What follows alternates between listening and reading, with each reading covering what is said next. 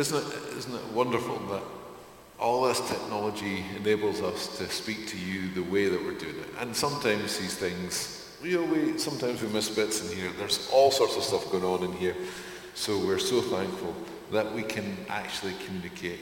And God is bigger than COVID. You may not have heard everything of the intimations at the start of the service.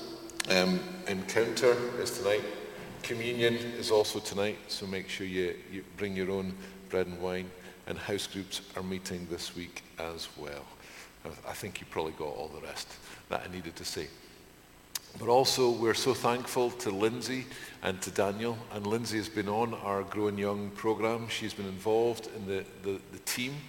And we just want to pray for them now as they're settling into Belfast, into getting organised, into new jobs there.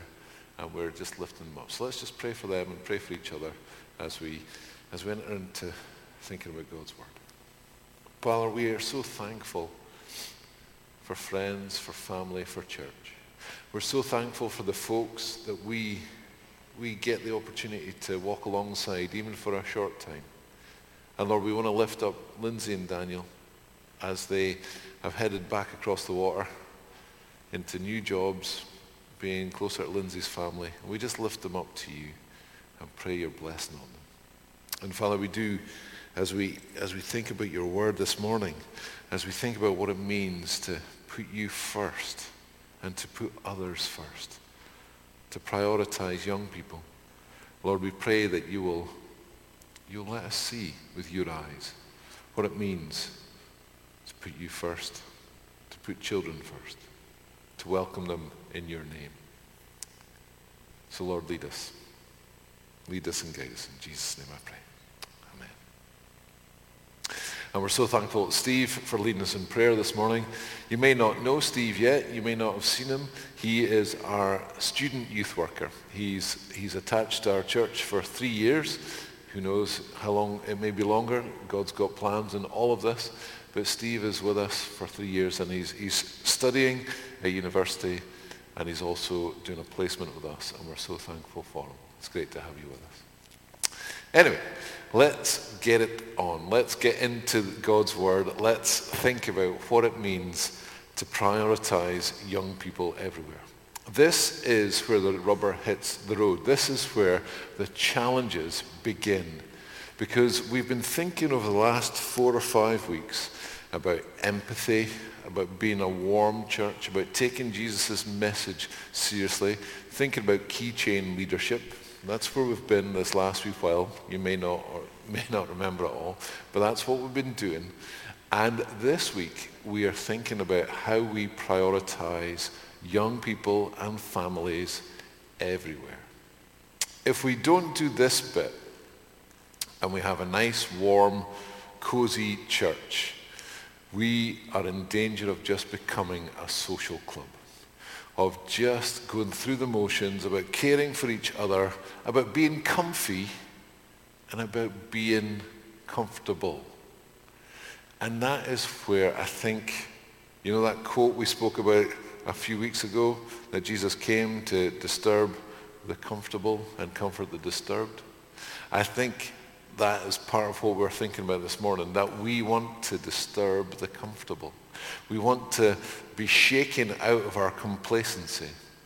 We want to seek God. We want to hear Jesus' message, and not just for us, but for the people who need to know the good news. And everyone needs to know the good news.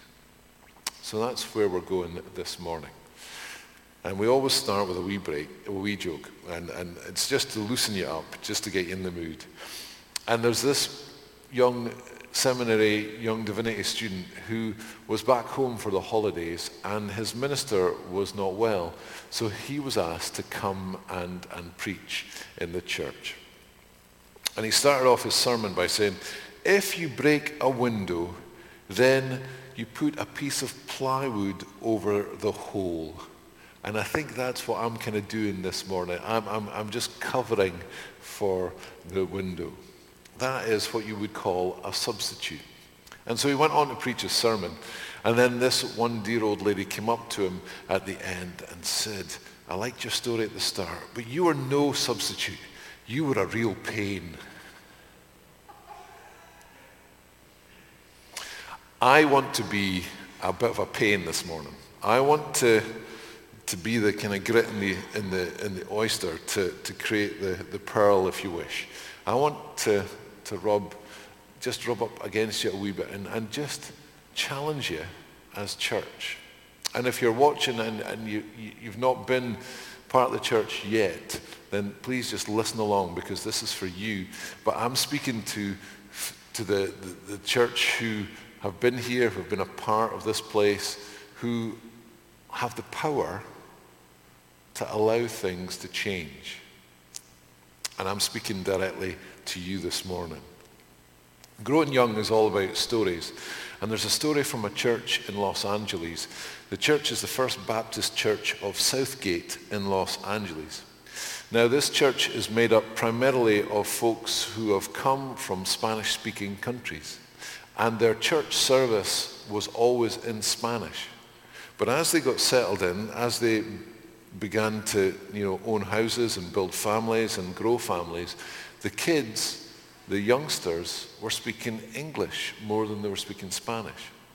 And they discovered that the kids were disengaging because the church services were in Spanish and they weren't really communicating in their first language.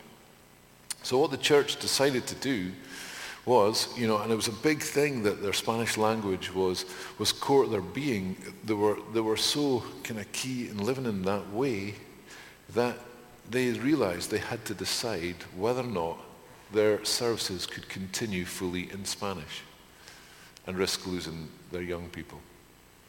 And what they did was they decided that they would begin to have not only Spanish services, they had English services, but also they combined so that in one service there would be bilingual opportunities for everyone.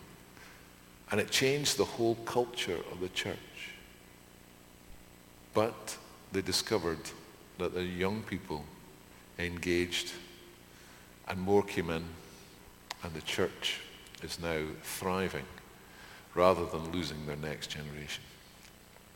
Prioritizing their children, their teenagers, their young adults has made all the difference.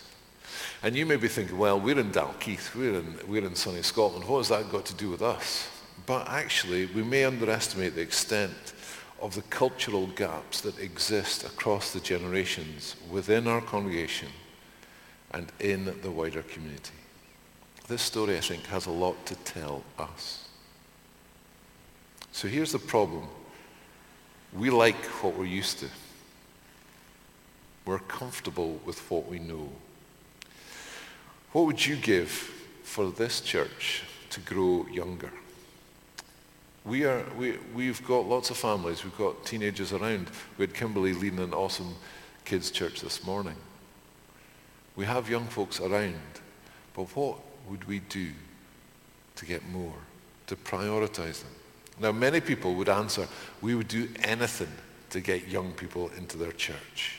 But when the push comes to shove, they find they're hesitant to give up what they consider essentials to the genuine church.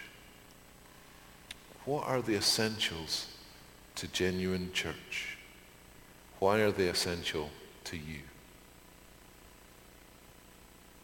For me, church is about the Father, about the Son, about the Holy Spirit. Everything is to be centered, I believe, on Jesus. And young people, when they connect with Jesus, they discover so much more for their lives. Often across the world, across the ages, people connect with Jesus but disengage with church. And I think sometimes as church, we confuse Jesus with our cultural identity, with our congregational traditions, with our expectations, and even our language. I hope you're still with me at this point.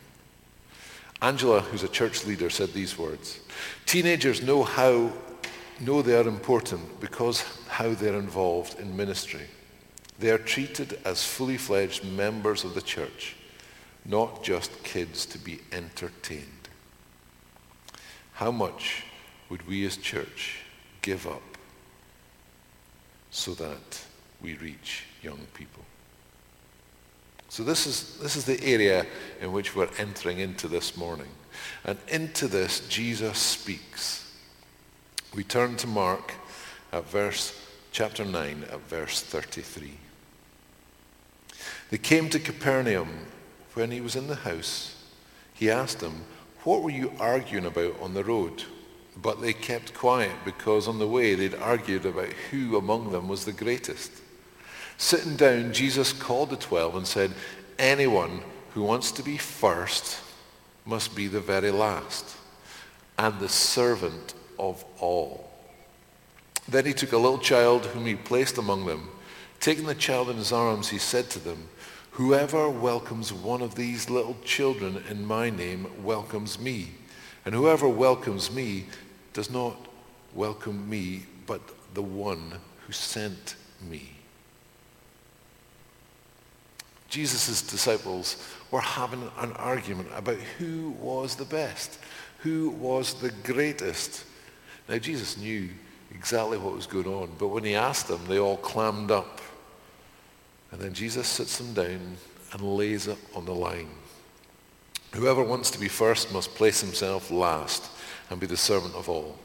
And then to drive home the message, he brings in this kid, he brings in a child to come and stand among them and tells them, whoever welcomes in my name, one of these children welcomes me. And whoever welcomes me welcomes not only me, but also the one who sent me. And what is interesting about this is not just a one-off teaching. Jesus then has to repeat it on a number of occasions just in the chapter following. He comes back to it quite a few times. It's something we must grasp firmly and take to the core of what it means to be followers of Jesus. To be the church of Jesus in every generation, in every context. And it's clearly not an easy teaching because Jesus comes back to it. Trying to get the disciples and the people to understand. Twice more. In chapter 10, there's all these people around Jesus and they're bringing the children to be blessed by Jesus. And what do the disciples do? The disciples, they say, "Come on in, welcome, come on, Jesus is going to bless them all." No, he says, "Stop annoying." They say, "Stop annoying Jesus, get away. Don't bring the kids to him." And he speaks into this and he says, "Let the little children come to me. Do not stop them. Because the kingdom of God belongs to such as these." Mark 10:14. Then he goes on, "Whoever does not receive the kingdom of God like a child will never enter it." The disciples just don't get it. Because later on, James and John, they are saying, "Can we sit next to you when you ascend your throne? We're going to be right beside you. We want to be elevated to where you are." And he says to them, "If any of you wants to be great, you must be the servant of the rest." It's a challenging word for you and for me to put our preferences down, to let others come in, and to become like children. To become like children in our trust and as we follow him. Now, in Jesus' day, children were the bottom of the pile. They were seen as the worst of the worst. And as Jesus says these words, he's saying, look, you've got to help those who are in need. You've got to help the ones at the bottom of the pile. And I think that brings in Matthew's gospel, the sheep and the goats, where Jesus shares the parable there. And he says, whenever you've fed the needy, the hungry, the naked, the ones in prison, whenever you helped them, you helped me. This is life-changing stuff. Because the least one is the most important one in Jesus' eyes. The one bringing up the rear will be the first in God's kingdom. The servant will be the greatest in God's eyes.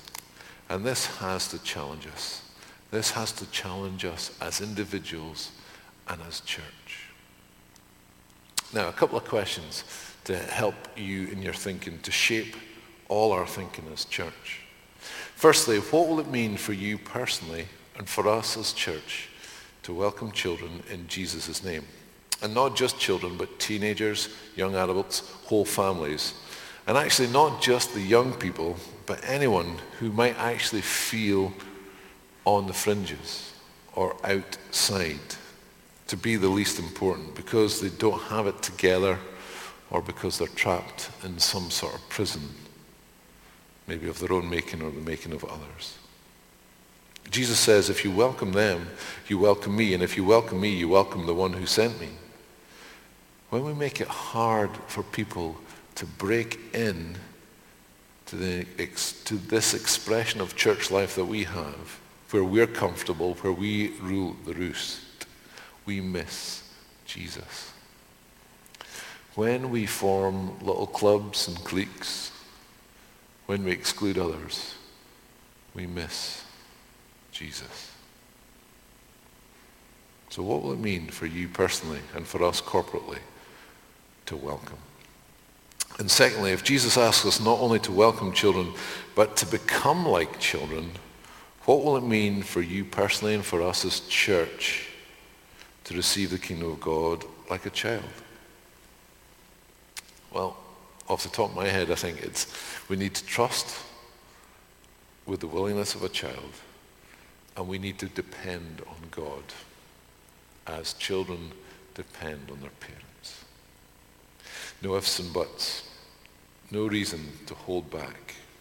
There is nothing stopping us from receiving like a little child, because God loves you. God loves you.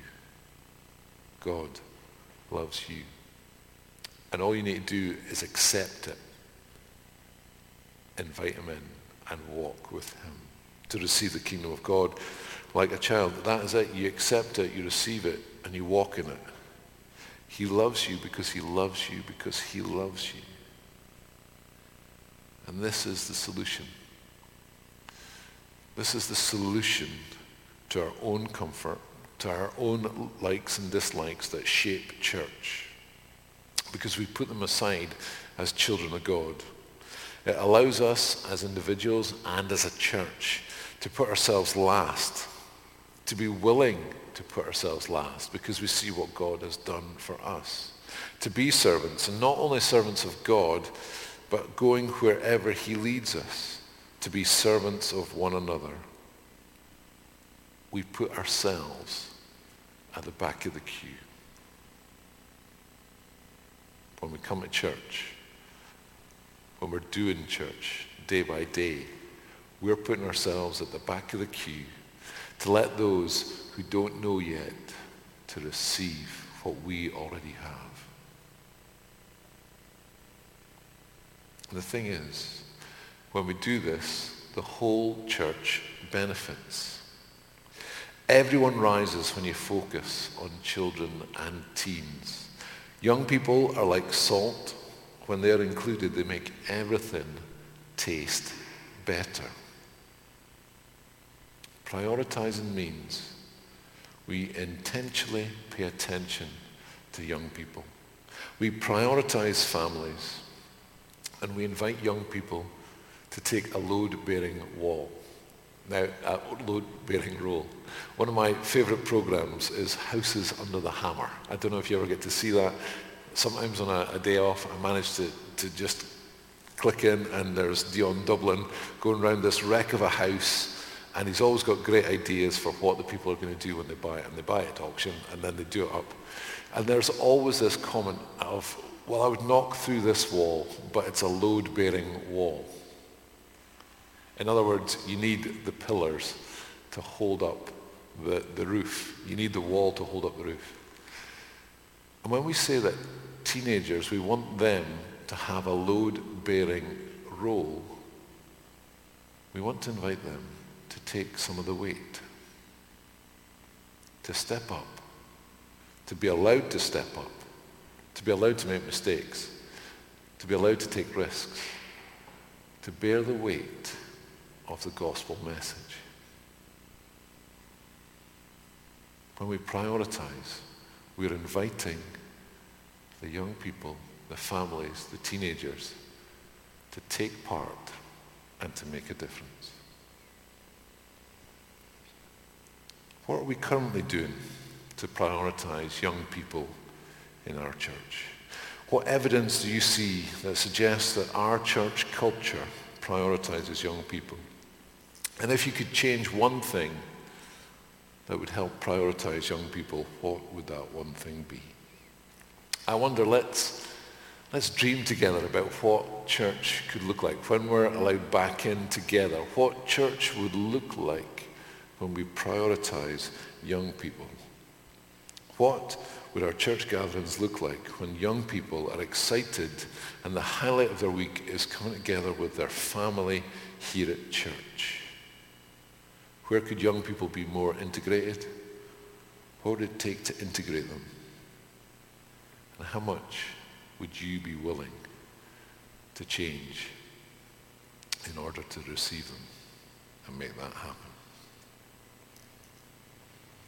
There is, from the 8th chapter of Zechariah, a prophecy that was written to the Jewish people in their exile as they dreamt about the return to Jerusalem. And it's really stuck with me this week as I discovered it. In Zechariah 8, verses 4 and 5, it says this: "This is what the Lord Almighty says. Once again, men and women of ripe old age will sit in the streets of Jerusalem, each of them with cane in hand because of their age, and the city streets will be filled with boys and girls playing there."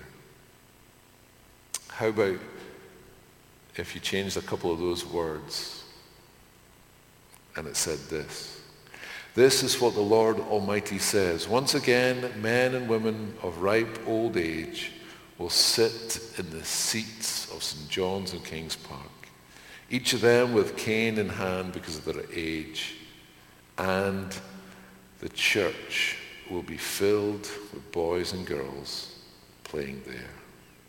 This is what the Lord Almighty says. It may seem marvelous to the remnant of this people at this time, but will it seem marvelous to me, declares the Lord. I will save my people from the countries of the east and west, and I will bring them back. I will be faithful and righteous to them as their God." Zechariah 8. Go and read that whole chapter after the service finishes. I just want to close thinking about St. Valentine. We had Valentine's Day, nearly a month ago now, and I've stumbled across quite a few stories of him. He was a saint, Saint Valentinus. We know him as Saint Valentine. He was of Rome, and he would go around marrying folk, even though the emperor had banned marriages because he wanted the men to go into battle. So he was locked up. He was jailed because of what he was doing, helping folk get married.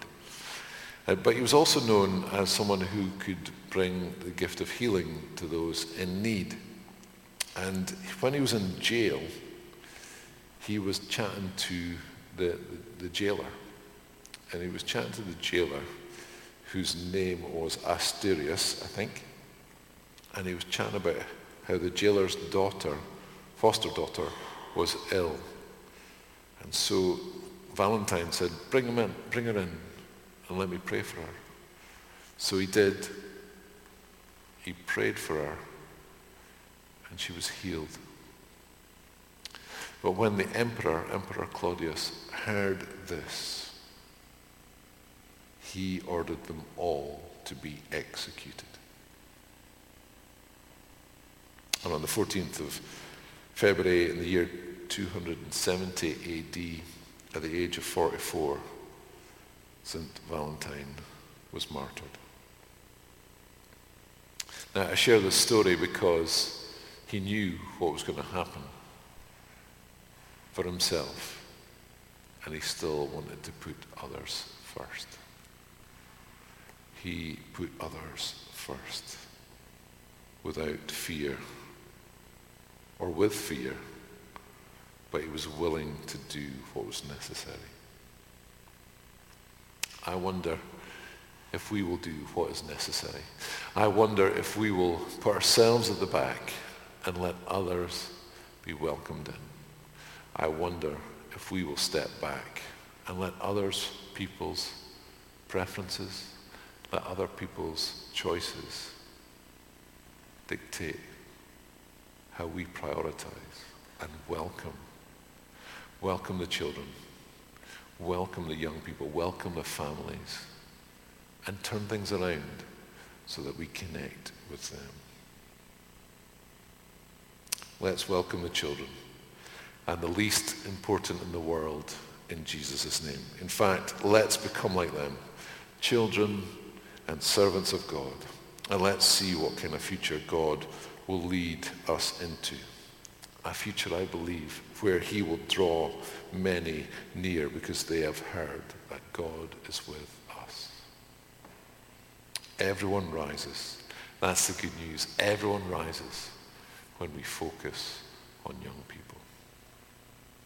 Let's make that a priority as we step into the next stage, this next season of where God is leading us.